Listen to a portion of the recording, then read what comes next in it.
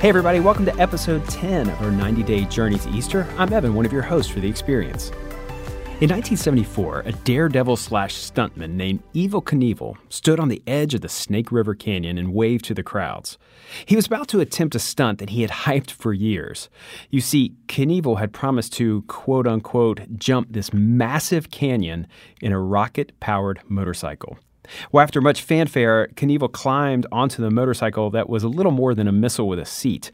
The countdown began, and shortly thereafter, he soared off the 100-foot ramp into the Idaho sky.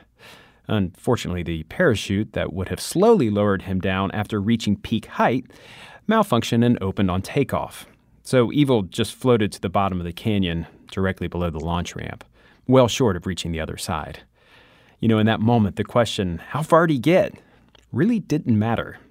Whether Evel went 40 feet or 4,000 feet, he had still fallen short. You know, last Sunday we dug around in what has come to be known as the Sermon on the Mount. One of Jesus' implications was that every single one of us on the planet is imperfect and bruised by sin. Paul would later describe it as fallen short of the glory of God. It was a leveling of the playing field. Being a little sinful or a lot sinful really didn't matter.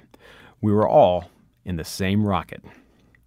Now, I don't know how that strikes you, but for me, the news of falling short is tough to accept, even though I know it's true.